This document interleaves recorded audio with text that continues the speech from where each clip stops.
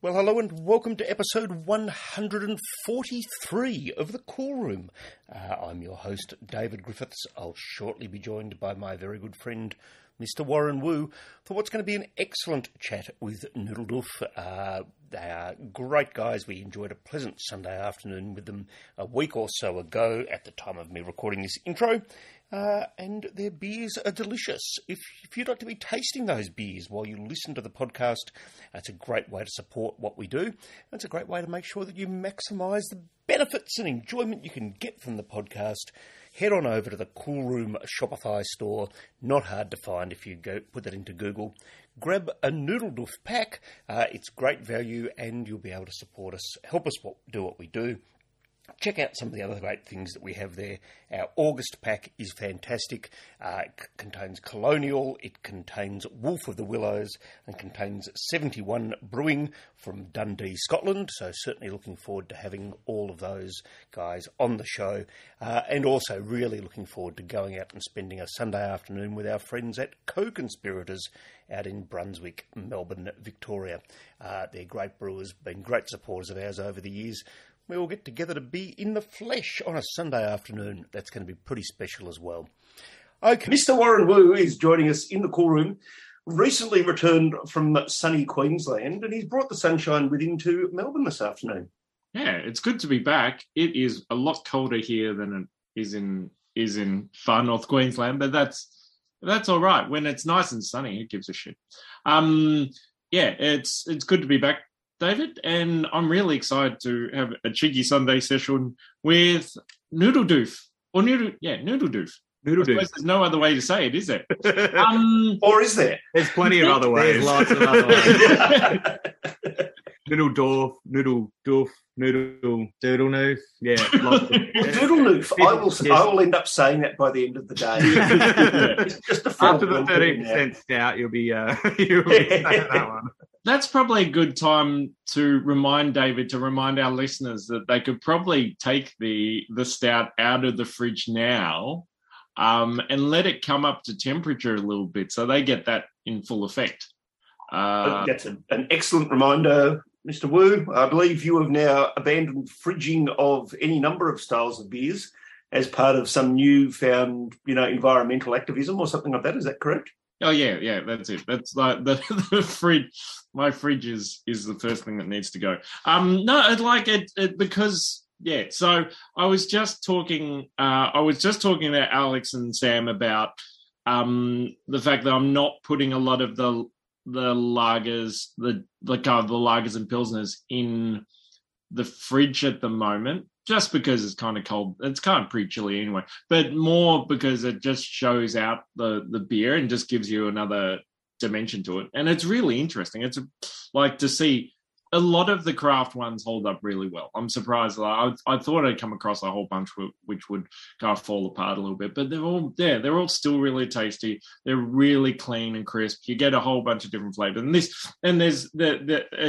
This is probably a good example. So the Noodledoof. Why don't you introduce Sam and Alex? You can hear whether they agree with this concept or not. I'm working my way around it. I'm just playing with the format. We're almost 150 podcasts. And, Oh, are we really? I didn't realize. Yeah, apparently someone mentioned it.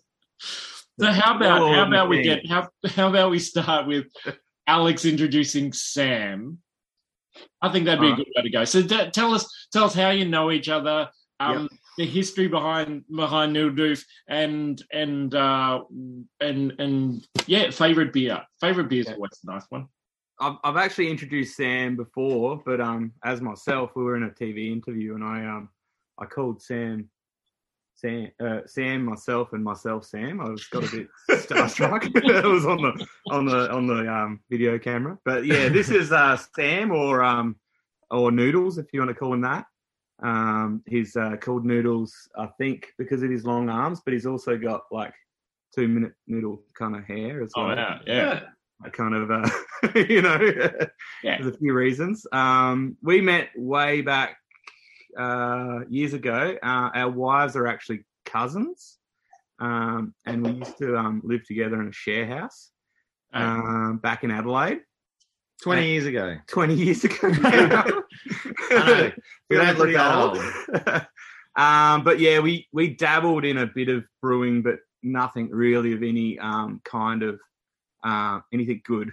It was like, I think we did a ginger beer and a few Cooper's kits and stuff back then. There's no shame in that. A few of us have done that along the way. Yeah. It was our toe in the water, I would like to say, probably.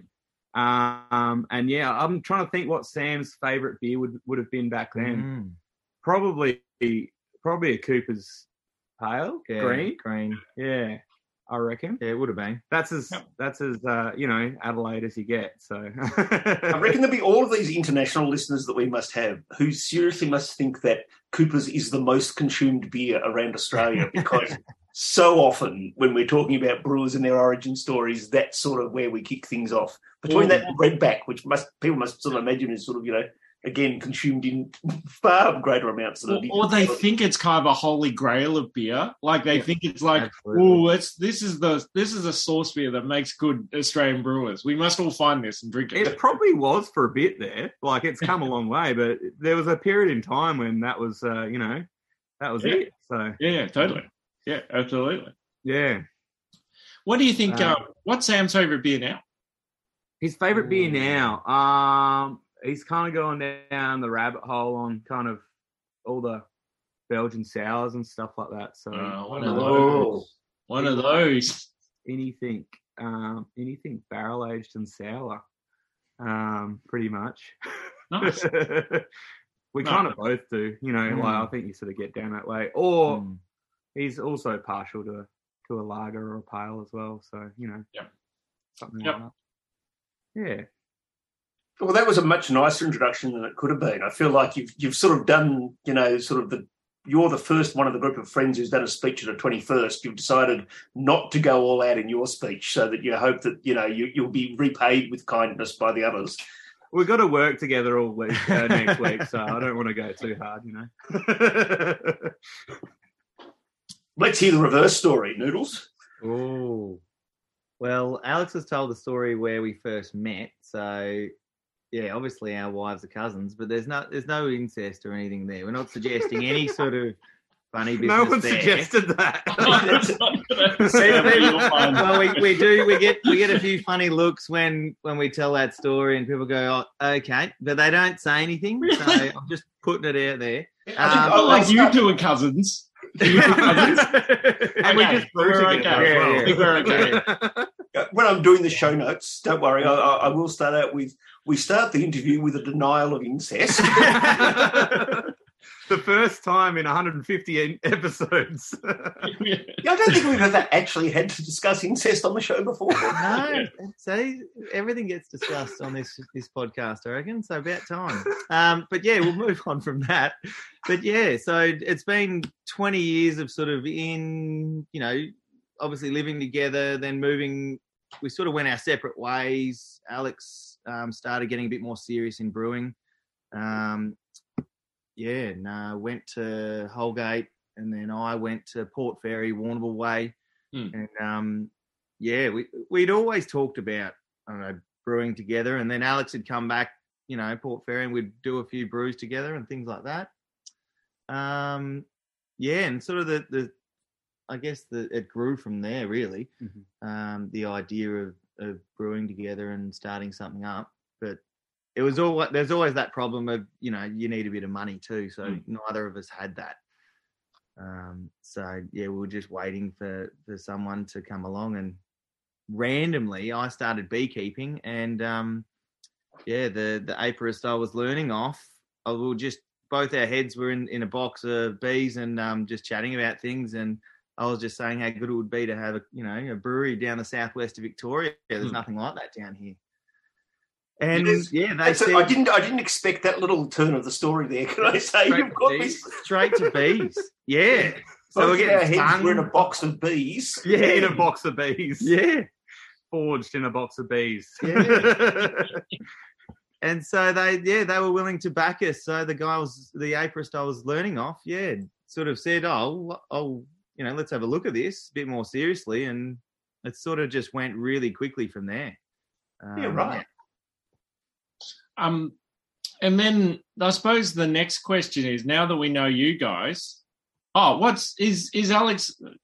Yeah, sorry. Alex is Doofus. I'm Doof. Mm. He's Doof. So, yeah, which is nice. I like that. It's very endearing. Well, it never used to be. When it first started out, it was a little bit of a target at you. Yeah, so it was my now wife's brother's friend who called me Doofus because he was kind of keen on my wife, and then he thought I was a bit of an idiot. So he called me Doofus, and then it stuck, and then it was Doof. Yeah. But now he's our graphic designer who does all our amazing can art. So, are there any members of the greater extended family who aren't involved in the business in one way, shape, or form? Everyone's kind of pitched in. Sam's mother-in-law does all our payroll. His father-in-law does all the bookkeeping. Everyone who's down in Koroit is basically they've worked behind the bar, or they've done something to help us get going. They're less likely to help us these days. I think we got about a year and a bit out of them, and then they said, my wife did the socials for a year, and then 2 years, and then she was like, no, I'm not doing that anymore. But yeah, everyone's helped out, helped us get started. We've burnt out a lot of family members.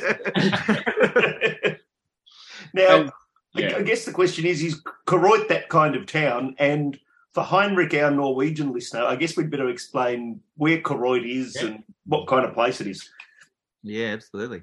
So Koroit is 300 k's from Melbourne, southwest Victoria.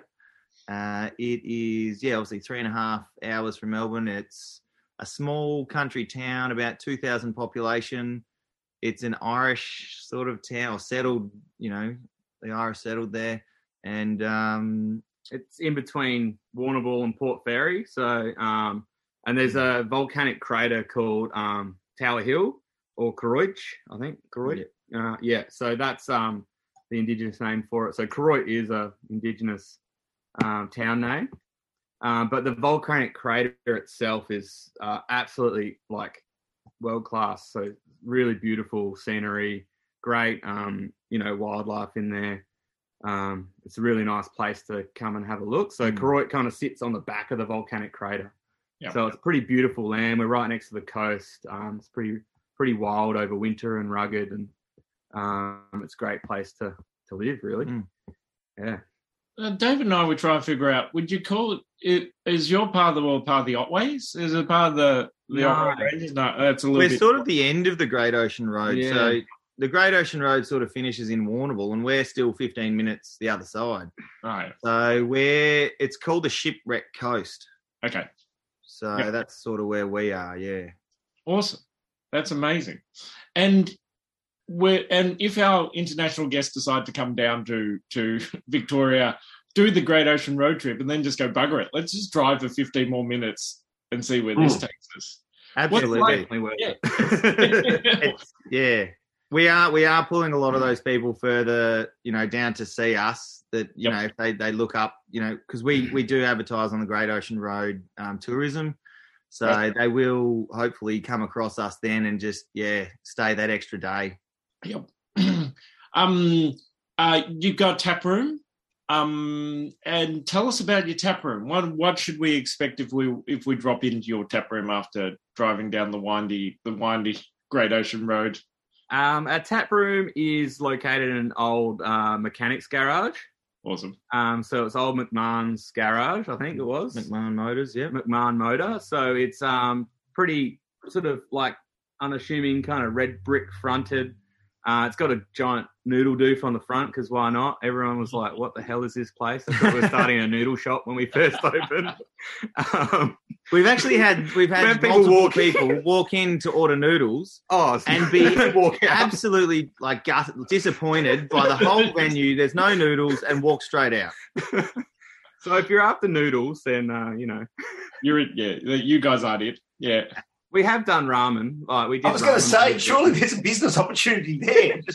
We did noodles from the Doof during one of the lockdowns and delivered ramen and Hellas Lager. So this goes great with a ramen. Yeah. So hey, that's almost a segue to the Hellas Lager. Oh yeah, which we can now talk about. We'll swing around and talk about that. Yeah. This delicious thing. We'll get back to the Noodledoof and the enormous stuff. But yeah, this is delicious. Tell us. All right. So it sounds like both of you, as well as blended barrel-aged sours, funky kind of Belgian-y things. You're also doing a bit of lager drinking. And this, so I'm assuming this comes from desire to kind of do that and get on that. Fantastic. Right. Yeah, we're both pretty keen on the traditional sort of German style hellers or pilsners and stuff. Pilsners we've found really hard to convince the Australian population to drink, just in the name itself, I think, which is unfortunate. But lagers, anything with lager on it sells pretty well. But the hellers, we're just trying to recreate a traditional Bavarian, hellers lager. I was lucky enough to go over there with Holgate to look at their new brew house now. So I went over there for a little work trip. And I was sort of blown away. I'd never really got right into drinking lagers till I went on that trip, and I changed my mind pretty quickly. So, awesome. Yeah. Well, let's do this little segue. What blew you? What on that trip? And it doesn't have to be about lagers and stuff. But was there anything over there that really the made, like in brewing, that made you go, "What the fuck?" Like something that's really full on, like in that. I think I'm trying to think of the brewery, but it was a dry hopped Hefeweizen, and it was just insane, and it was like the best hazy beer I'd ever had. And I'm like, these guys are like, because I think hazies had just started in Australia, and it wasn't really kind of getting there. And I was like, wow, these Germans have got it with a dry hopped hep. That's pretty mind blowing. I was like, I hadn't tried anything like that before. That's awesome. Yeah, because and that's, I think one of our German guests in the past had said, we made the original hazy. Like it's been around for centuries. Well, I agree with that. Yeah, totally. All right. Of course. This is really tasty. Do you want to give us a rundown on what we should be? Well, like it feels like a line length Helles lager. Is that the same in the production? Have you tried to be as traditional as possible? Like how long have you? I'm assuming that it's chill filtered, so you've just done the proper lagering process. You want to tell us a little bit about the production and how it's turned out? Yeah, well, it's almost traditional, but we're using Australian malt. I think it's the main difference. I feel Australian malt we can get really fresh. Yep. Whereas if I try and get German malt, no matter how quickly I get it, it's not as fresh as I can get Australian malt. But apart from using Australian malt, trying to keep it as traditional as we can. There's been a few times where, not intentionally, it's been stuck in tank for quite a while. So we've been out of lager our Helles for quite a long time, which is sometimes not intentional. Yeah, we've had a bit of tank jam and things happening. So, but it's beneficial. So it's always in good. The product. I think we've been tweaking the recipe, just like minor tweaks, trying to get it as good as we get it. And we picked up a silver this year at the Abers. So that was a good sign. Like we didn't medal last year. And I was a bit like, I thought it was kind of good. And then we got a silver this year. And I'm like, well, silver's a gold for me in the lager category, in my opinion. It's like, it's pretty hard to get up there. Yeah. You look at who gets golds, and it's by Stefan and all the big guys, because they can I don't know. They just know how to make lagers, I guess. They've been doing it for a little while, so they've been doing it for a long time. Yeah. So when you get a silver, it's golden. Where's the next step? What do you think is the next thing? Have you got ideas on where you're going to improve this? Yeah. Probably, I don't know, if we ever can scrounge up a bit more cash to buy some horizontal tanks, probably might help. I don't know. That'd be nice, but might be a few years away before we can fit them in somewhere. Yeah. And and going along those lines, let's follow that. How much of what you do is driven by the cash in terms of how it restricts what you do? If there's something your operation, you're getting along, you're small part of it, you're not one of the bigger craft breweries. Yeah, how much does that drive you at this stage of your development? It's pretty big, isn't it? It's a balancing act, really, because we've got all these ideas on what we want to do. Yeah. We have let's get some fodders, or let's get some. We want to do a coal ship and drive it out to the Grampians and just sit out there for a night, or you know what I mean? I guess all this stuff. Yeah. The hard thing is, it is just Alex and I. So we had seed funding to start off, but from now on, it's just Alex and I. So it's sort of that next project or whatever has to wait till we've obviously saved enough coin to get there. So we've got lots of ideas, but sometimes we just have to be patient, which is really hard. Yeah, and we're also trying to do a lot. We've got the distillery as well, so that takes a bit of that. It's balancing, really. Yeah. Yep. Yeah. Fair enough. This beer's delicious. It's really going down well. It's just a really lovely expression. It's gone down so well for me that mine's basically gone. I got no.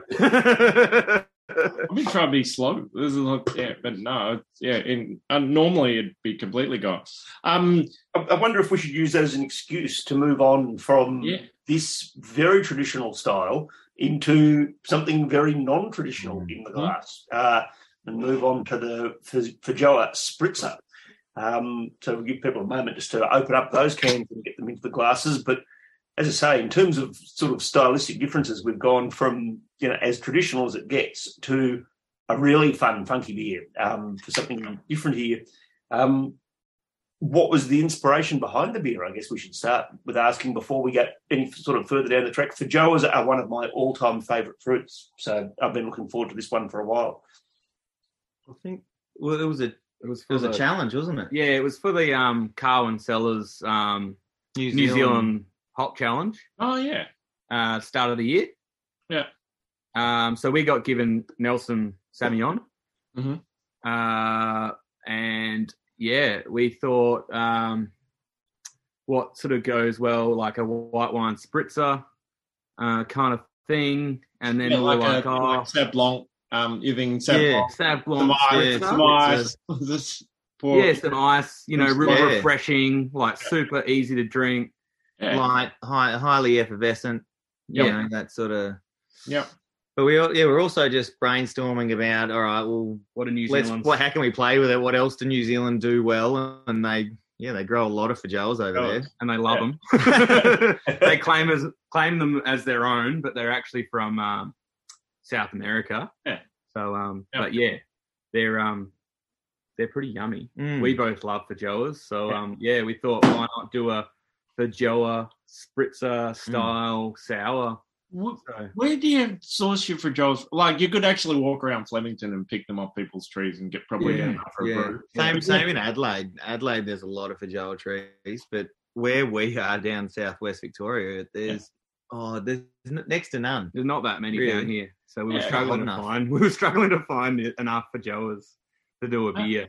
So then I started chasing down some suppliers in Australia and hit a dead end. But we found a supplier in New Zealand called Heather's Feijoas, and they do organic Feijoas. They were kind of enough to have it pureed for us, and then we got it imported. So I had to import them ourselves. Yeah.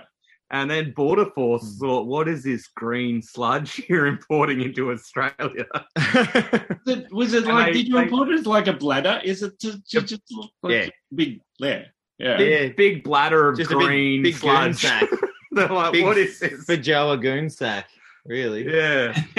So we had to explain that it was just Fajoa and that it's okay, you can send it through. But yeah. So we got it here, and we brewed a really light kettle sour, with all like pretty much Pilsner malt. Yeah. Yep. And then just really heavy dry hop on the Nelson Sauvignon, and then a heap of Fajoa. So yeah. Okay. Can I suppose again, at the risk of alienating poor Heinrich, the listener, Fajoas are something which even people who don't love them in Australia, most people know them and know the flavours. But how would you describe the flavours that we're getting from both this and the Nelson Sauvignon, and which bits of the flavours are coming from both? But to me, this is beautifully Fajoa-y.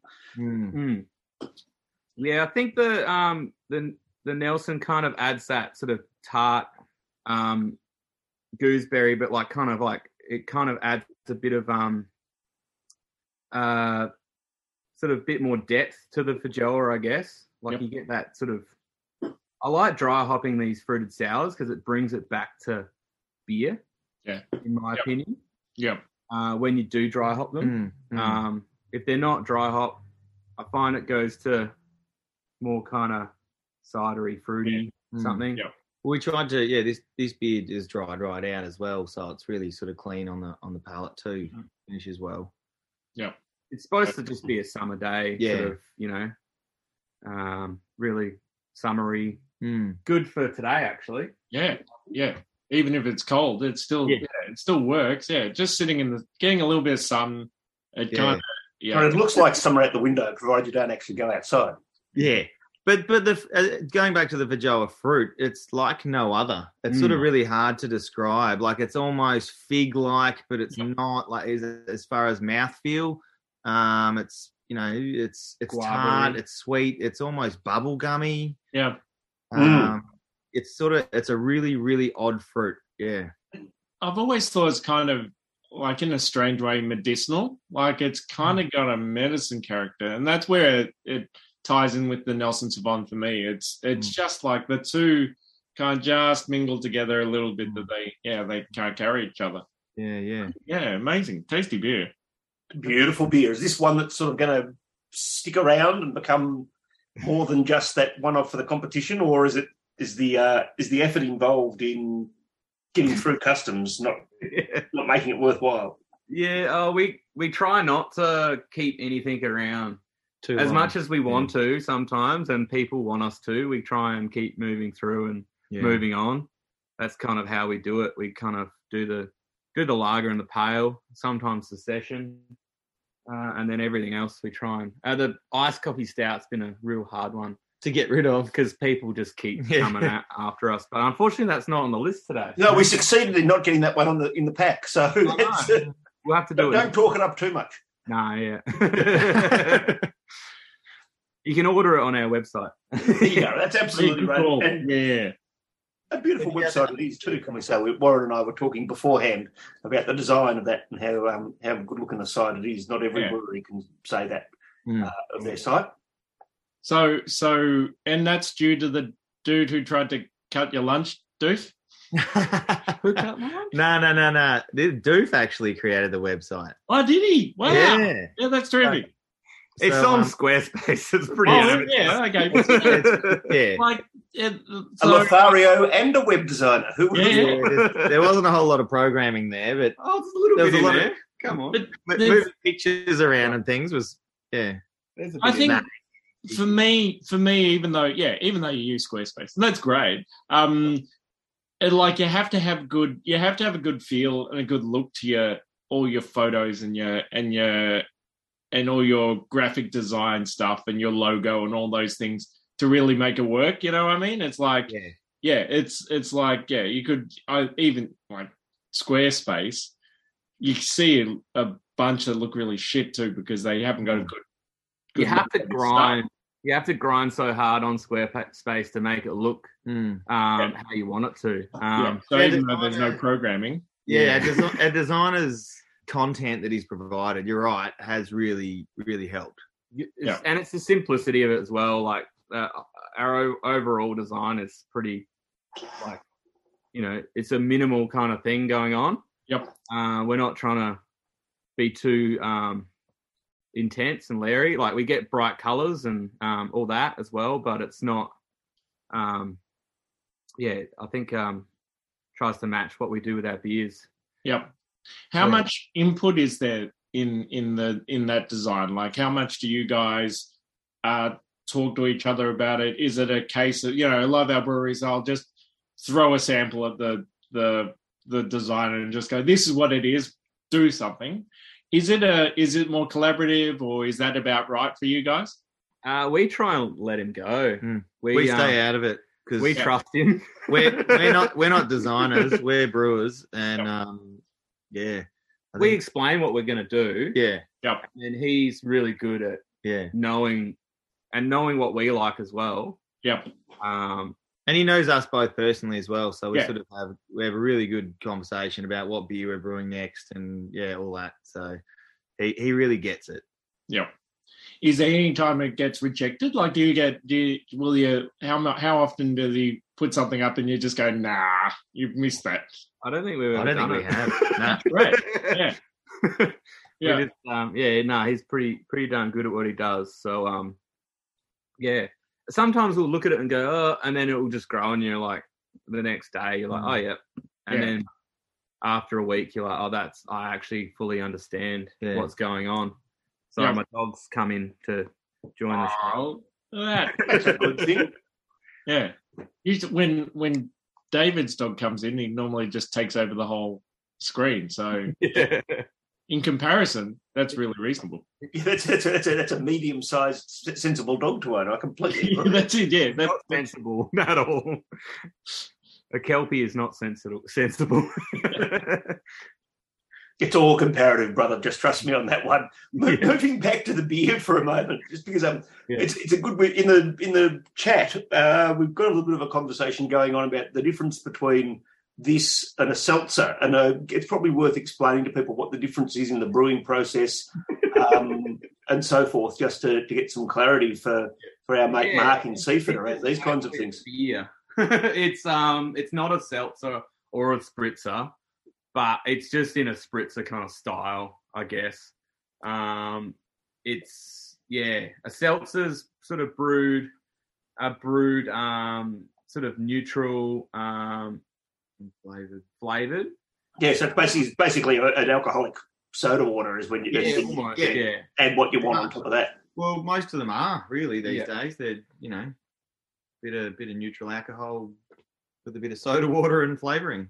Where this beer is like a light Pilsner kettle sour, like Pilsner malt kettle sour. So really light malt, nothing else, just as light as you can get on the malt, and then fruited in tank, and then dry hop. So it's probably leaning more on the beer side.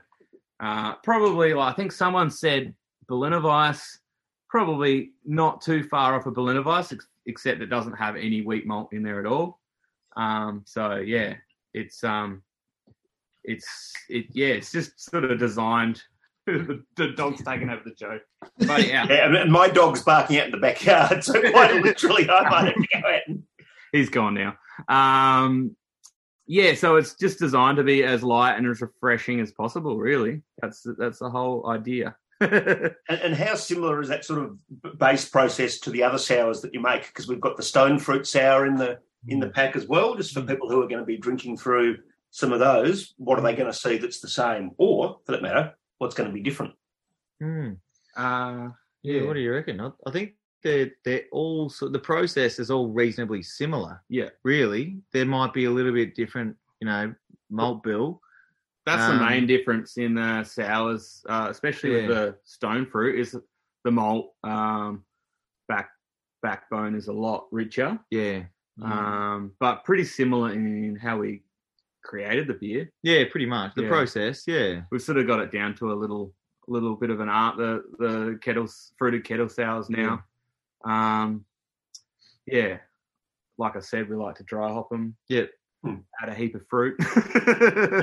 Now, my other question about the adding the heap of fruit thing is, what's it like cleaning up after you make this beer? Because I have visions of what the tank must be like when you've done this. We've gotten better and we've gotten cleaner at it. There's been a few times where it hasn't actually all gone in the tank as well. So it's hard to when you're on top of a tank and you're passing stuff to each other, and I try and get Alex to tip it in most of the time because then it's pretty dangerous. But I mean, we've used some stuff and it's just sort of either gotten stuck at the bottom. We did when not far after we first opened up, we did a rhubarb sour. Which we're going to try and bring back. It's going to come back this spring. But that was the rhubarb got caught in the bottom of the tank. The valves. And the valves. And it was a real nightmare to try and... So we put the call out to the community. To the family, you mean? Yeah. If you have any rhubarb, bring it in and we'll give you a free coffee in our tap room. Oh, awesome. So we got grandmas and all these people bringing in bags and bags of rhubarb. The chefs helped us, slice it up and we got 200 kilos. 200 kilos of rhubarb. 200 kilos. We processed it and, put it in tank and then it got jammed. We got it out in the end, but it was a bit of a process. So had to blow a bit of CO2, I think. Yeah. Get it unstuck. Yeah. Yeah, that sounds like unfun. That sounds like a definition of unfun. That's the risk of the fruited stuff. We've got a few ideas on like we've got a little 300-litre tank, which we've never really utilised. And we want to put a little, it's got a really nice big opening at the top. So we want to put like a cylinder screen inside that tank and either use it for like fruited carbonic macerations. Yeah. Which is like, like basically letting the fruit ferment on itself under pressure. Yeah. And then we can also use it for tricky fruit situations where we can kind of infuse beer, use it as a big fruiting vessel. Tea bag. Like a giant metal tea bag, I suppose. Yeah, that's it. Like giant metal tea strainer. Yeah. Yeah. Now, hold on, carbonic maceration and basically in my head, when in the winemaking process, it's when you put a whole grape in unbroken and kind of the grape starts to ferment inside itself a little bit before you give it a good smash and all. It gives it like a real high notey fruit character. Yeah. Is that the same when you guys are thinking, when you guys are carbonically macerating your fruit? So you just stick a whole bunch of carbon dioxide inside with the... Yeah, that's the idea. That's what we want to start doing because we're moving into doing some sort of like barrel sours and a lot of wild fruit and stuff. We want to sort of start picking in that. And does anyone else do it? Do you know any other breweries that surely. You suspect so, but no, we're the first. Go for it, do it. And there's no European countries that are going to come over here and saying that. Say otherwise. Well, before we start to get ourselves into any sort of strife with the big international breweries, let's have a little pause in the live Zoom room, an opportunity for me as I edit the recording to give you a reminder that if you're enjoying this episode, and I really hope you are, to subscribe to the podcast and make sure you're following us on Instagram and Facebook. It's a great way to hear more about the events that we have coming up and to get a heads up so you can purchase the beers in advance of them. That way you can join us live, just like many people did for this great episode that we're enjoying with Noodledoof. Rightio, let's go back to the show. Well, here we are. We've had our little break here in the live chat. We've had some very interesting discussions, which will never go to air. That's the beauty of joining us live in the Zoom room. We thoroughly encourage you to do that. We've got some great live episodes coming up The next tasting pack has some great beers. We're going to have Colonial on. We're going to have 71 Brewing from Dundee in Scotland. I'm pretty excited about that. And also Wolf of the Willows. So those are the three breweries that are going to be in our August pack. And in addition to that, we're going out to Co-Conspirators. I was out there last Monday at recording time to make a beer. I'm not revealing what that beer style is yet. I can't decide if I want to do a little prize pack about what kinds of beers people expect I would brew if I was given the Co-Conspirators brewery for the day. But that's something to look forward to. Check our Facebook events page to make sure that you're across all of that kind of stuff. We didn't come here, though, to spruik all of those good things. We came here to drink some delicious Noodledoof beer, and we're about to move on to the Hot Hops Haze IPA. Jen, do you want to take us on a little tasting tour of this beer? How should it look in the glass? What should we be getting as we dip our noses into the glass? And then, of course, the flavours after that. It's got a pretty nice sort of gentle haze on there. It's not like overly thick looking or anything like that. It's pretty dank and tropical. Melony. Sort of rock melony. Ripe melons. Ripe melons. We've gone with a couple of controversial hops in there, which is Strata and Zappa. So Zappa's Neo Mexicanus, which is pretty interesting. Yeah. Like it's definitely dank and different. Yep. I think it's probably one of the most interesting like IPAs we've ever brewed. Like it's definitely like pushing it, but it's pretty yum at the same time. So, and certainly not flavours you'd normally get in a New England style, in that sort of hazy one. You'd be normally expecting far more sort of sweet fruit, but this has got a real vegetal, which I presume is that the Zappa? The Zappa, brings that sort of dank, sort of piney. Yeah. Piney, slightly grassy. A little bit, I don't know if it's the colour of the can, and for those who are listening to the podcast and not watching this on video, or haven't got the pack, which I should go get. There's this beautiful kind of purple gradient across the can. And it reminds, and a lot of those tones remind me of like lychee skin. You know how after you peeled off the outside, there's that purpley. I don't know if that's probably influenced, but I can get this big hit of lychee, like that melon kind of lychee character there. Yeah. And it's not what I expected at all from like anything hazy. Like totally right. This is a really good. That's a really good flavour pick out of that, because now that you've said that, I wasn't thinking that at all, and now that you've said it. Yeah, don't you hate it when people do that? They just come into something it's just completely... I'd never thought of lychees before, but now you say it, it smells like, you get the lychees and ice cream. Yeah. In the Chinese joint down down the road. The ones that the canned one. It's not the fresh ones, it's the canned ones. The canned ones. Yeah. Absolutely. Nice. The kind of restaurant where you'd find a shark in the cool room, perhaps. Yeah, something like that. Yeah. It's a very in-joke, boys. Don't worry about that. Yeah. The can are, you said lychees, but it's actually, I don't know if there's any Frank Zappa fans out there. Yes. It's exactly the Hot Rats colours, so. You're going to have to explain that for some of the younger listeners out there. They can Google it. They can experience it themselves. Yeah, I think. Frank Zappa. You can't explain Frank Zappa. That makes a lot of sense. Yeah, you can't. No. And you can't explain Frank Zappa might be the best T-shirt title we've had out of today's so far. So, can I ask, is Zappa now grown in Australia, or are you having to import that? Where do you get those hops from, and what's the full sort of suite of hops that are in here? Because it's obviously different hops are added at different times. So can you tell us a little bit about sort of the process in that front? Or not? Yeah. I think we've got Strata and Zappa basically. That's it. All end of boil or dry like hop. Whirlpool dry hop. Yep. Starter ferment, I think we did. Yep.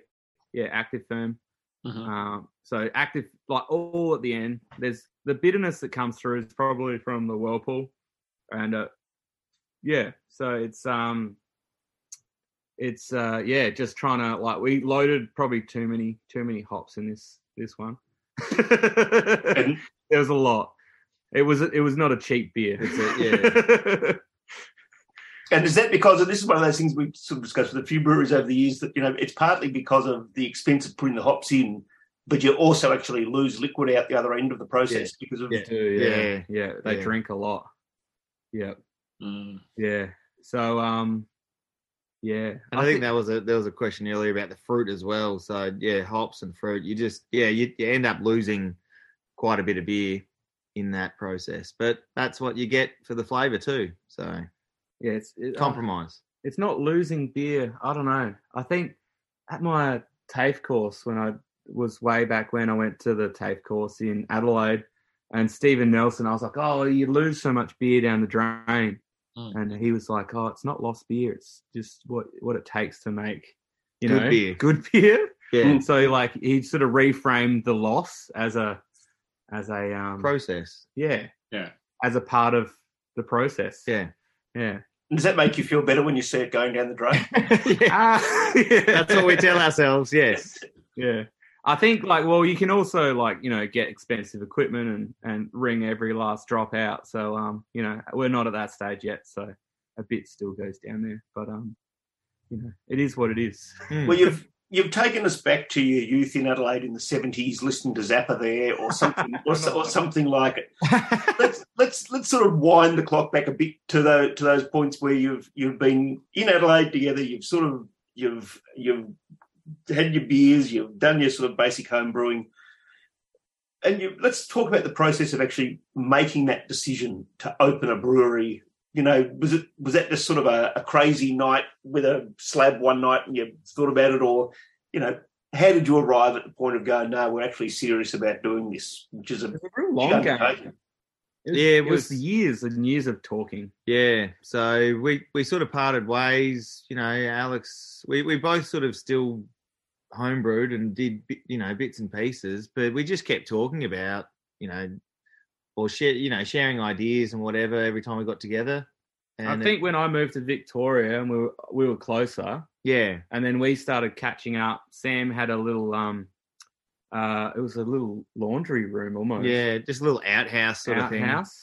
And he's like, I want to start all grain brewing, and I was at Holgate, and then we basically I twisted Paul Holgate's rubber arm to take a few kegs that he didn't need.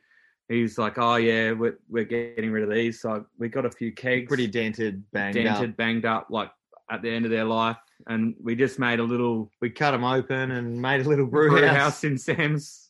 Yeah, in Sam's laundry. And because Alex is an electrician, so it was semi-automated too. So it was like this full ghetto put together. It was brilliant. It was pre-grainfather, the kind of thing going on. But three or four vessel, I think we had, because we had extra kegs. So we'll just chuck it.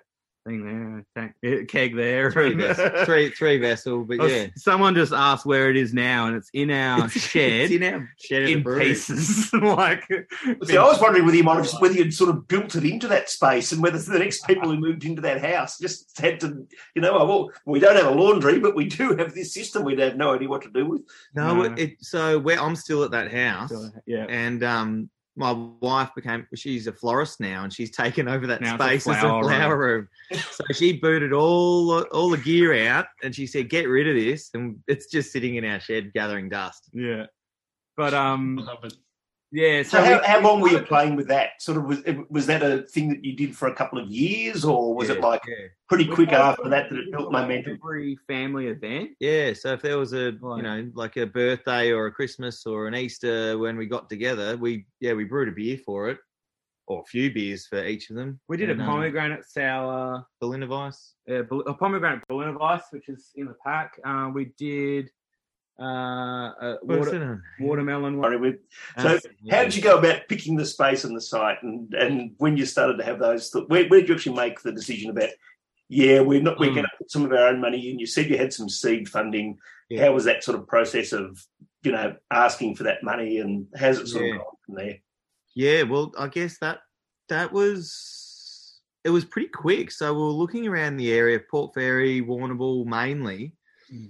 But there was this commercial/industrial property that we're in now. It came up on the market, and it was so cheap. So Koroit 5 years ago was pretty much, you could walk down the main street and not get see tumbleweeds. It's just there was no one there, and so the investor saw this opportunity, bought the property, and it was just luck. I think it was just came up at the right time. And then Claire got a job down at the hospital as well, which was a big.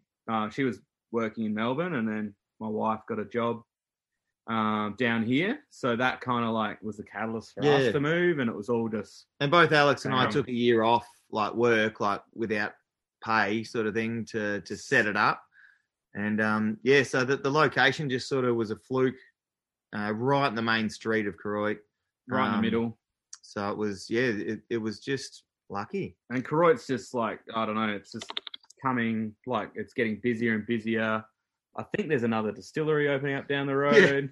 There's new shops, a new butcher just opened up. It does amazing meat, but the streets coming alive again. It's sort of like one of those towns that kind of, started revitalization. Yeah, started disappearing and getting quite run down, but now it's people are really starting to invest money back into the town, and it's starting to look pretty great. Yeah. So, yeah. And you touched on on the fact there's other food offerings and stuff there, but we do like to talk about the food and so forth. We've had some magnificent beers on. What kinds of beers, what kinds of food would you be pairing with the beers that we've tasted today? I guess is sort of the question number one. And secondly, what's it like to sort of have that kitchen operating out of the space? What are the ups and downs of that? Yeah, no, that's a good question. Well, I guess our pairing nights, we've sort of paired our lager, initially with an entree, haven't we? Usually some kind of seafood. At local abalone grown down just out of Port Fairy there. So, fantastic. The chefs do an amazing job in our tap room. It's pretty delicious. We've got a diverse menu, which caters from all walks of life, anyone who's got different requirements or anything like that. So we're sort of, it's just yum food. It's probably not that traditional in terms of a brew pub. It's probably a little bit more there's a few more interesting things. Yeah, that's why the menu looked fantastic. That's why I asked the question. It's not something we always ask, but it just looks like what you're offering is that little bit more special. Try and use as much local produce as possible. Local seasonal produce. We work with a lot of local market garden farmers and local baker, local meat producers, stuff like that. So whatever, this, the menu changes seasonally. So it's sort of, it's one of those, like our beers, you come, you'll get something different each time. You mentioned there's another distillery opening, right? we don't know. We're not sure. There's talk of the town. They're doing work on it. It's got plan. It's in local council planning. Yep. And there's a distillery in on the plans. So might be a little hub. Yeah. So hold on, though. Let's talk about your distillery first. It's because that's probably a nice way to start. You saw in your shop, online, you've got because when I was stalking you beforehand, because I wanted to make sure I knew something. You've got a gin and a vodka. Tell us about those. So it's particularly the gin, because that sounds like a really fascinating project. And how did it all come together? Why did you decide distillery? Yeah, we sort of always had it on the cards, and then with the producer's license, it's also possible. And we always talked about doing whiskey. Yeah, and then you got to obviously put whiskey down for a few years. So obviously to make money, you start, putting out gin and vodka. But we're both pretty keen into gin as well. Yeah. Like we both love gin. So I think my wife especially loves both a bit of gin. Both our wives love gin. Let's just say both our wives happy. pushed us into making gin for them. Okay, brilliant. Excellent. Yes. But we do, it is pretty special though. We do work with Wollongong Digi, local Indigenous co-op corporation. So they operate out of Tower Hill and they've got a little plant nursery in Warrnambool. And they grow heaps of native botanicals. And they also just know what's in Tower Hill. So we approached them and said, what do you think would work? Yep. And then they brought us they brought us heaps of samples. Heaps of we went through a heap. It's really cool. And sort of thought what would go well in a gin, what would go well together. That they were really helpful. And that was something we wanted to do right from the start, is create a gin that was different, that was, of place. We use a local ingredient or local plant called Coria alba. Yep. We use the leaf of that plant, which is very floral, little bit fruity, but mainly floral and really clean, crisp. It gives a really nice body to the gin.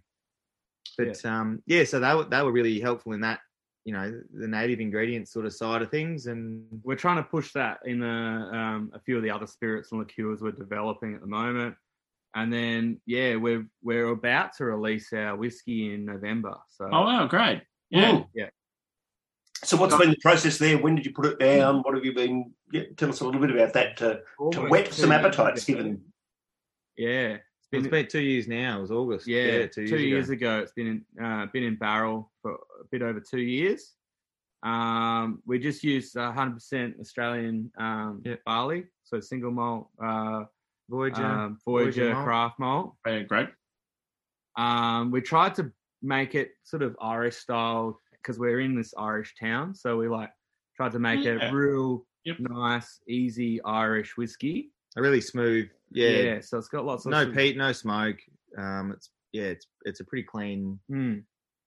Tasting pretty nice. So we just decanted a bit into a little 100-litre barrel to sort of speed up the last portion of its aging process. And then we're going to try and do a little pre-release where you can try it out of the barrel in the tap room, and then hopefully pre-sell some bottles and get the first Noodledoof whiskey. It'd be kind of cool. Very cool. And that comes with free noodles, right? That's the beauty. So that's what we've learned out of this so far. James in the chat there's asking, are you going to use the barrels for beers? And I guess, is that something you've done already, or is that something down the track that you're looking forward to being able to do? Yeah. So this one here. Excellent. This is the segue I was hoping for. Is aged in Tim Boone whiskey barrels. So not our barrels yet, obviously. But there's a local distillery in Tim Boone, which is just under an hour, probably an hour away. They do some great whiskey if anyone's into whiskey. Yeah. They also have a cooperage, which is great for us. Really? Wow. Yeah. So we've started getting all our barrels off them, and they help us. They clean up all the barrels, and we got a resize barrel, we got a 100-litre barrel, the 300-litre barrel resized into a 100-litre barrel, and it's just beautiful little 100-litre cute thing. They've showed us. They showed us how to rechar our barrels as well, which is a pretty cool process. Yeah. Oh yeah. Yeah, so they sort of said it's actually easier than you think, and they showed us how to do it. It's pretty cool. Yeah. It just takes a bit of time, but yeah. Somehow Tim Boone just strikes me as the kind of place that would have a cooperage. I don't know why, but it just sort of has those sort of feels about it. Well, it's like in a valley. It's cold. It's it's just, what else do you do? And you think about that coastline and how it's kind of battered and a little bit and rocky and well, you think and it's got that feel of like that Scottish feel in a lot of ways. Yeah, absolutely. It's kind of just as beautiful in the winter when it's just been smashed than in the summer when there's sun coming through. Should we use this as the opportunity to move on to things that come out of barrels with all this barrel talk? And good things to drink by a crackling fire in the middle of winter. Yeah. Absolutely. I know there's at least, I know Senor Martin Bowles has his fire going. I'm not sure whether anyone else has a fire nearby, but I think you've got the setup this afternoon, brother. But I've been looking forward to this, well, absolutely, since I realised I was going to be able to get it to put in the pack. So first of all, a big shout out and thank you to you guys for letting us include this in the pack. And I cannot wait to get it open and get started on it. Tell us a little bit about what we should be finding as we open it up and pour it out. I think it's got a pretty intense hit of cherry on there. It's definitely got a bit of whiskey on the back note. We used the cherries actually got a second life from our cherry liqueur. So the cherry liqueur, we basically just soak cherries in our vodka. And then drain the cherry liqueur off that. And then we're left with these cherries that are like intense. Alcoholic cherries. They're delicious.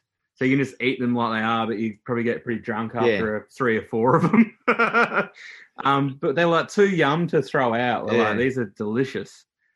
So before we obviously drained the liquid off, we thought, what can we do with the cherries? And contacted Josh at Tim Boone, and got some ex-whiskey barrels, and it was actually a bit of a process putting all the loaded them all cherries in there with a funnel, and putting it. Is that one of those things that sounds like you just pour them in, but in reality it's dropping cherry by cherry? Pretty much. In there. Let's just say it took all afternoon. And then you got to think how you get them out at the end as well. So that's we had to take the barrel out. We had to knock the hoops off the end. So that was fun.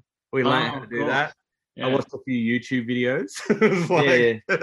Some Italian guy going like, "This is not in English." I was like, "What is he talking about?" Actually, now our good friend the Senor has asked a sensible question in the chat, which is, what type of glass should we be drinking this out? I presume that's the question you're asking there. Probably something like that, maybe. Yep. Yeah, pretty similar. Maybe you want to open it up a bit. You want to get some oxygen in there. Yeah. Elite grog vessel. I love that cup. I want one of them. I missed out.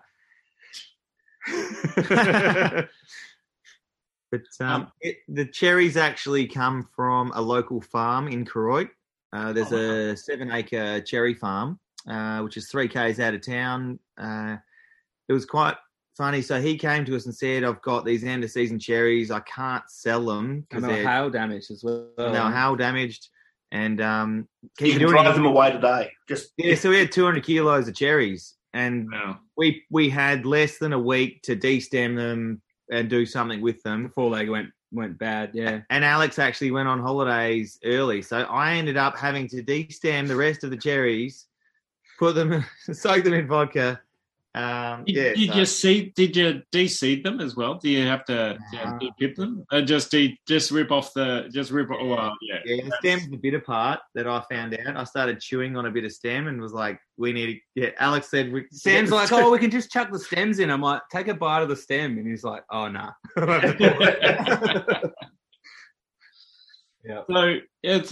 So hold on, how much does the leftover vodka bit add to the ABV? Like, do you guys know?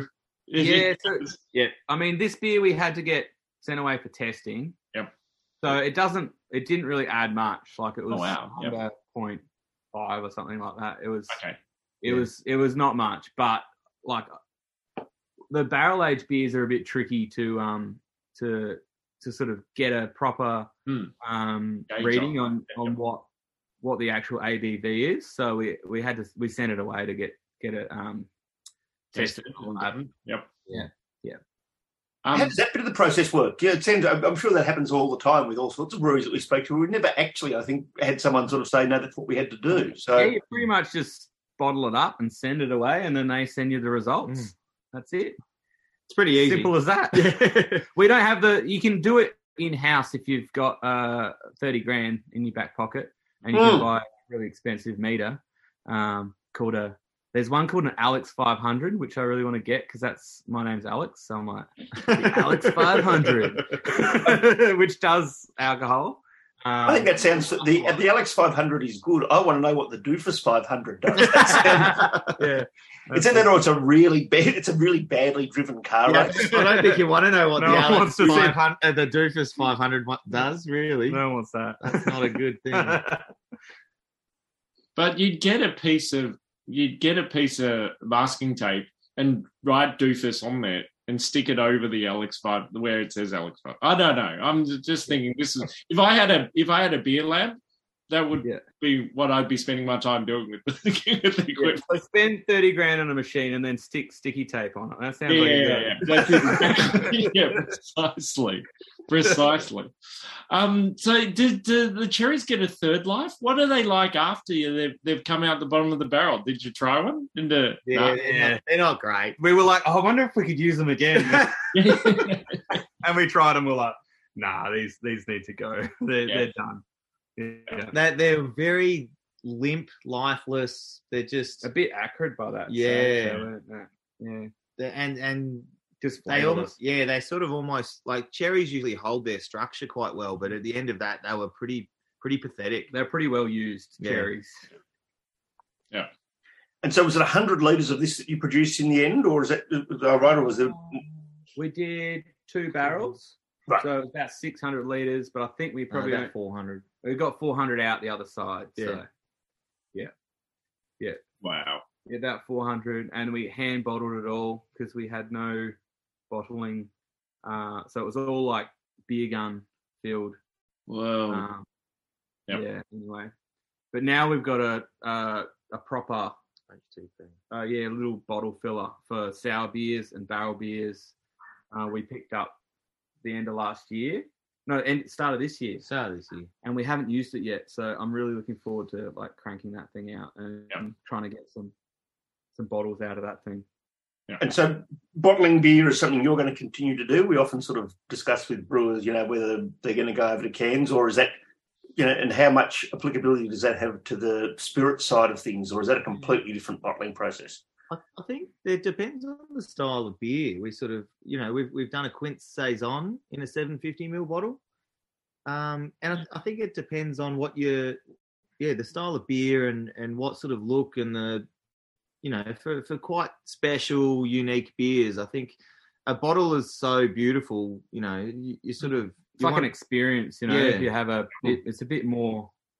I don't know. I know, like people are putting anything in a can now, even Belgian sours and whatever. But to me, I like drinking them out of a bottle, or even the barrel aged stouts. Like drinking a barrel aged stout. I don't know why.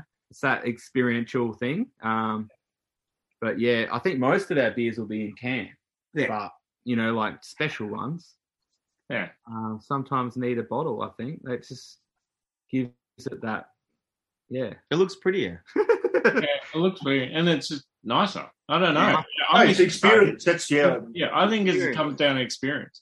It's like that experiment they did, like in the wine trade, where they put the same wine in 2 bottles. One was a heavy glass bottle, and the other one was like a lighter eco bottle.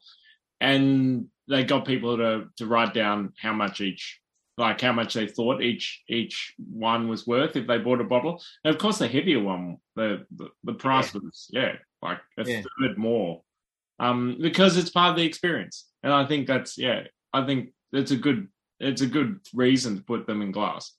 If you put the effort in, you want people to experience it the right way. I think someone said what type of glass on the chat line. I presume that to be what kind of glass should you drink it out of? That was the earlier question that we had on the way there. But I know Mr. Wu has a question before we throw to questions from the Zoom room. Warren's going to get to ask the traditional question. Let's have a non-dog, version of our answer here. Oh yeah. So our traditional question is, what's the most disgusting, weird, smelly thing you've ever found in a cool room? Or amusing. Or gross thing you've ever seen in the cool room, or weirdest thing you've ever seen in a cool room.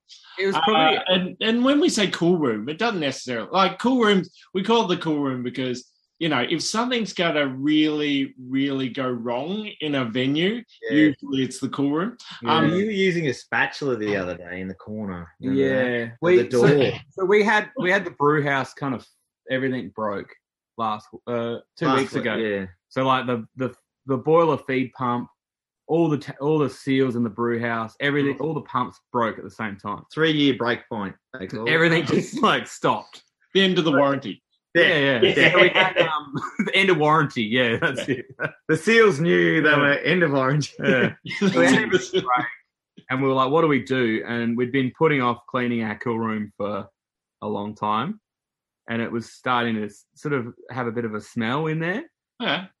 Like as they do. But yeah, there was a little bit in the corner was probably the grossest thing. I don't know what it was. A bit of food or something. We were cleaning it, and Alex he actually went in the kitchen, got a spatula, and started.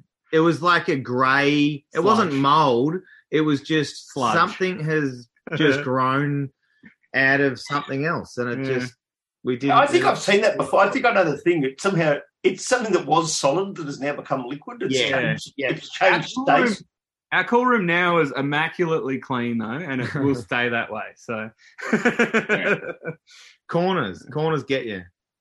Yeah, I get that. Are you suggesting a round cool room design? Yeah, I think we need a round cool room, a fully spherical cool room. Spherical cool room. I think I've driven past some of those as I go past the Altona refinery, but they're usually used for containing the reactor vessels. Oh, yum! Yeah, this is good. Yeah, it's genuinely always nice to see brewers enjoying the beers that they've made. That's a really we don't actually drink them that often. No. It's weird. I haven't had one of these for a couple of months at least. Yeah. So it's at 13%. It's Yeah, you can't drink them every day. Like you can't. You don't want to be a knockoff because yeah, it'll knock you off. Yeah. The question, I guess, when you're sitting here and sipping on this, it's that sort of, and the sun's coming out the window again. It's that thinking about the future and contemplating life. What are the things you do want to be doing at Noodledoof in coming months, years? What's the project, which obviously encompasses a whole lot of different bits and pieces? What's the project looking like going down the road for you guys? Well, we were looking on Facebook Marketplace the other day at a ex-dairy tank. Mm-hmm. I thought you were going to say boat or something for a minute there, but yeah. As a ship. It's a really low line, flat, sort of semi-cylindrical bottom, but it's open top. Wow. We could chuck that on a trailer. So we want... And then drive it out to in the middle of Tower Hill. Yeah. Actually have a mobile coal ship. Yeah. Is that sort of want to get a little bit funky. Do some interesting a little bit more stuff. Funky. Yeah. A bit more barrel stuff, a bit more. But also just keep making fun, interesting, whatever we like doing. That's why we don't want to sort of get stuck down on. I think the best thing, with Alex and I sort of being co-owners, is we brew beer that we like to drink. So it's sort of, we're not getting told what to brew, and I think being brewers and owners is really quite unique in that space where we can just go, well, I kind of feel like drinking this, so let's brew it. So it's sort of it's fun. Maybe a few more dad's beers. I think they're going to brew an ESB or something. I don't know. Oh, we're fans of those, and believe me, my ears did prick up before at the very beginning when you were talking about taking the cool ship out to the Grand Garrywee, and which is just a magic part of the world. Yeah, absolutely, pretty nice. And so I've just been amused by a question that's been typed into the Zoom room. But before we get to question two is a ripper. I might even make that question 3. But question 2, let's go on to question 1. First of all, let's do it in the sensible order. Jacob, can you please unmute? My friend, you're looking like you are having a wonderful afternoon sitting there in the sun, enjoying some amazing beers. What's your question, brother? Oh, thank you. Yeah, it's quite sunny today. It's good. The question was just related to your whiskey ventures. and, whether you see Boilermakers as part of your future. And in the meantime, what Boilermaker would you do with some of your beers? Do you have any, third-party whiskies ready to go that you want to Boilermaker up or do? Yeah. I haven't really thought about that. No, we That's haven't a good actually. idea. We'll have to. I think maybe the 5 Ds of Darkness, the collab beer that we did for Beer and Barbecue with Suburban Brewery. That'd go well. If you did a Boilermaker with that'd be pretty. It's already 8.2%, so it'd probably send you over the edge. But I think that would be kind of cool with a bit of Tim Boone whiskey. Or Absolutely. Yeah, give that a shot. We've only got that in keg though, so I want to maybe recreate that beer. I think it will. It'll come back. Yeah, slightly different form maybe. Yeah. We probably need to think about that a little bit more. That's a good question. Well, Jacob will take his royalties from that along the way, as he's right and proper. I'm happy to test it. Yeah. If he comes into the tap room, he can have a Boilermaker on us. Yeah. And is that more genuinely? Is that sort of something you sort of see the tap room evolving into? Is some of those things where you do get to sort of put all of those experiences together? Yeah, I think Absolutely. Well, we did a beer spider. Yeah, early on with some of the stouts. One of our stouts. So I think beer spiders are gonna, that experiential. It's a bit wild, but Yeah, we like to have fun in our tap room and all of that. So it's sort of I think that's a really important thing with the tap room is the experience of it. I think ours fits quite well in community in terms of its needs for Koroit, because we sort of almost seem like a coffee shop sometimes in the mornings, but like that's because there wasn't a coffee shop in town, so and then it kind of evolves for a cafe, where restaurant, it needs to, tap room, and a sort of family friendly beer garden. But I think the experience thing is definitely you need to focus on that for sure. We'll move on then to the second question from the Zoom room. Senor Martin. Gafford. Thank you. So I live by the philosophy, happy wife, happy life. So you've made a gin to keep your wives happy. What are they ordering next? Both of them. Or sour beers. Sour beers. Barrel-aged sour beers. We've got them into barrel-aged sour beers, so we're all good. We've brainwashed them and convinced them that barrel-aged sour beers are the best thing ever. Ah, genius. Yeah, you guys are geniuses. Watch this space coming into spring. Now, in a minute, I'm going to get Jacob to unmute and ask another question, but on a related topic, here's my segue from that question to Jacob's one, which is, now that your wife is into floristry and doing all that kind of work, have you thought about some ingredients arising out of that you can use in your distilling and your gin? Does that sort of give you access to things that perhaps you haven't thought about before? Or is that just making life too tricky? Is there anything on that front you'd like to do? And then we'll throw to Jacob. Well, no, you're right on the money there. With so my wife and I run just a small hobby 10-acre farm, and we grow in your spare time, which is starting to feel heaps of spare time. I actually don't sleep. Pigs get the spent grain, and I've got pigs. We grow hops for one of our beers each year, so we've got a fresh hop IPA, which is only on tap. What else?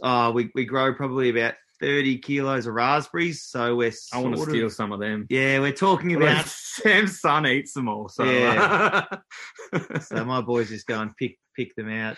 Yeah, before they're even ripe. But yeah, do the pigs that eat the grain eventually end up back at the brewery in another? Oh, no, not in the brewery, but just home butcher. The best sausages you'll ever eat. Because I'm the kind of person who would really like the idea of eating the pigs and drinking the Hefeweizen, which is based on the pigs, and the pigs are based on the Hefeweizen. Yeah.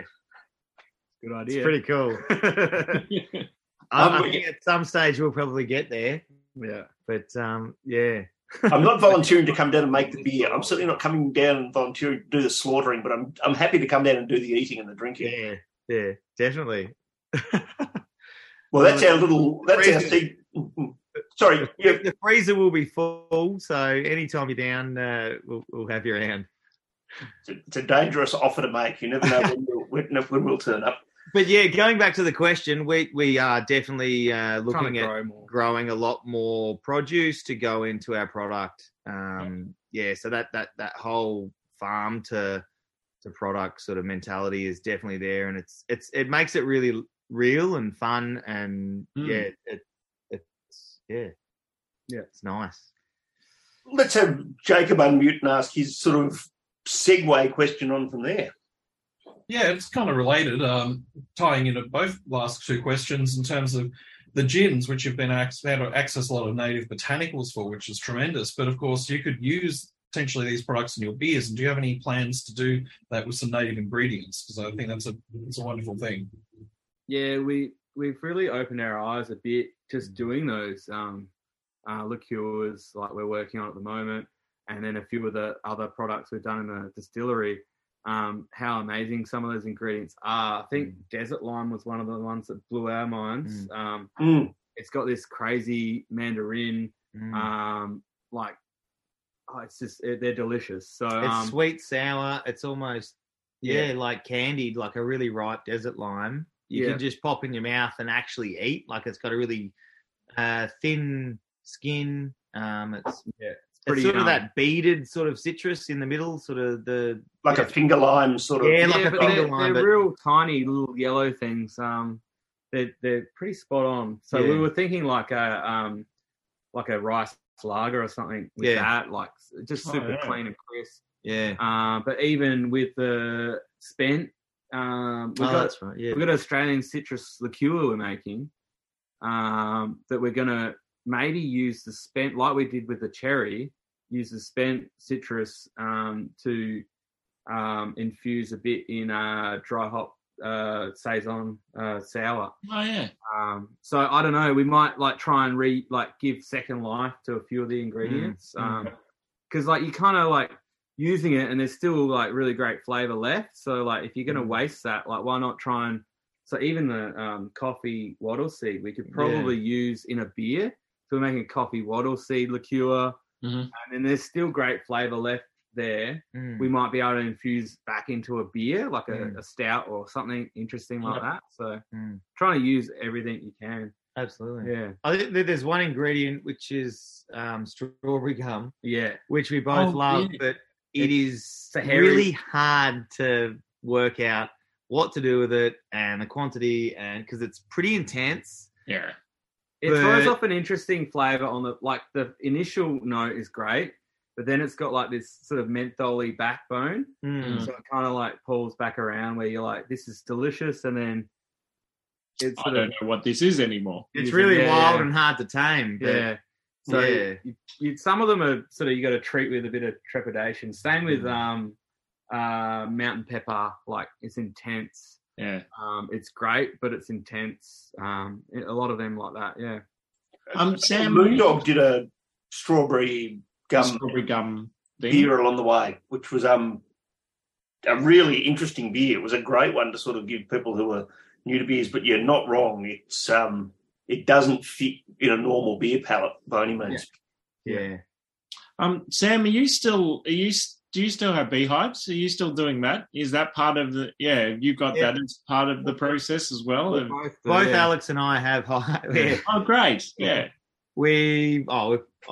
I've got 3. I've got 3. We've both got 3 hives each, and we both get too much honey off them each year. That our cupboards, our Christmas presents, our everything. We just sort of offload honey. So if anyone's got any idea for honey, like some fermented kind of honey beer hybrid, we sort of thought of mead, but neither of us really like mead. We might do a braggot, I think. I keep on mentioning it, but 2-meter talls mead, the Tasmanian, I can't remember his name at the moment, but yeah, he does a mead and it's cracking, and it's kind of a bit barrel aged sourish.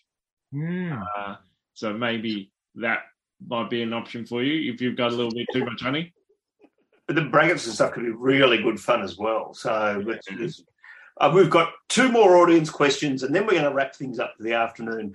We're going to get Mark to ask a question, and then we're going to get David, not from Bendigo, to ask a question about Bendigo. So, Mark, do you want to unmute, mate, and ask your question, my friend? Yeah, thanks, Dave. Thanks, guys. Sensational session so far. As I'm just sipping on your beautiful whiskey barreled Imperial Stout, and you mentioned earlier on about bringing in some fruit. Just talking about like profit blowouts and like your projects that might have gone a bit crazy, and all of a sudden you've still got those parameters you can sell that sort of beer at, but there's no profit margin, and if you've improved as you've gone along with maybe a bit of the planning and so forth. Yeah, I kind of get a bit wild sometimes. We don't think about the profit at all, really, and that's probably because we don't come from a business, a finance sense. We come from product first, product focused, which we need to probably get better at. Yeah, I spoke to making more money, but we don't. We're not very good at it. I spoke to Chris, my old boss from Holgate, and I told him how many hops I put in the beer, and he was just like, "Do you not like money?" And I'm like, "Yeah, probably a bad idea, but you know." Do the financial managers, your wives, come into the picture then? No, they're sort of on the sidelines. They stay out of it a bit. I think when we need to, we'll be sensible. Yeah, thanks, guys. You're like these 2 evil scientists going, yes, how do we... One day we'll worry about money, but right at the moment, fuck it. Restraints probably, one day we'll get it. I think winter's one of those times that actually really, because winter people don't drink as much beer and all that, so you don't see as much money coming. So we sort of slow down a lot in winter, so it's kind of good this time of year to give us a bit more to think about, to plan, to work out, all right, how are we going to do this? We're more organised than we've ever been, I think. Yeah. Which is weird. Like, we kind of know what we're going to do this summer, which is like a position we've never been in before. We just kind of go, what are we going to do now? I don't know. Finally, let's throw to me old mate, Mr. Croft. You've got a question as well about the fine city of Bendigo. Hold on, is Crofty there? I was going to say I had to double check, but you're definitely at Bendigo on the Hop, which is coming up in about a month. So I thought I should throw that out on recording. That if you want to meet these guys, there's still tickets available. So get in there. You can probably meet them there. But what can we expect, and where are you stationed at Bendigo on the Hop this year? Yeah, so we're at the festival hub with Wayward, I think, and the Cambrian's hosting that one, I think. The Cambrian's the hub there, but the Cambrian hotel itself is out of town, so they set up shop in the mall there. In the mall, in the middle. So we're right in the centre of Bendigo on the Hop, which will be pretty cool. We're doing a choc cherry coconut extra stout, which is like 6.5% chocolate cherry, like a cherry ripe, but we sort of not like a cherry ripe. Yeah, like a cherry ripe. But not as sweet as a cherry ripe. Nah. So not like a dessert stout. Like, it's still going to be an extra stout, but it's going to have that kind of flavour profile. It's a festival beer. We're going to release it in cans. And we're pretty excited to go to Bendigo on the Hop for the first time. Awesome, Miles. That was going to be like a follow-up. Was this your first time at Bendigo on the Hop? Yeah, as a brewery, yeah. I've been a couple of times, previously, but it's pretty cool. The first time was a brewery, So we panic stations were the other week when our boiler pump blew. Everything broke.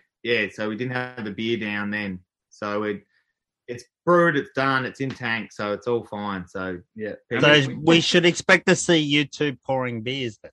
Is that what you're saying? So hopefully Sam can make it. Yeah.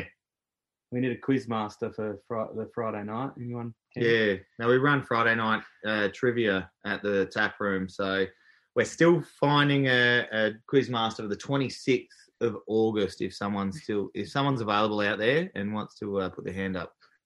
Unaccustomed as I am. Oh yeah, David. Well, he'll probably be a Bendigo, but Probably, yeah. And we didn't put too much coconut in it. Who was that? Mark. Definitely not. Just the right amount. A good, strong answer. Let's wrap things up there in terms of the recorded session, gentlemen. You've been excellently generous with your time this afternoon. We've loved to hear the story. It's one of my favourite things is we're lucky enough sometimes to have breweries come back year after year and we can hear how the story unfolds over time. And it really feels like your story is still right at the very beginning. There's some really exciting plans and schemes there. So we really look forward to being a part of those going forward. And thank you for sharing some amazing beers with us on a Sunday afternoon. Awesome. Thanks for having us. Pleasure. Yeah, thanks for having us. It's been great. fun. Thanks, Alex. Thanks, Sam. Cheers.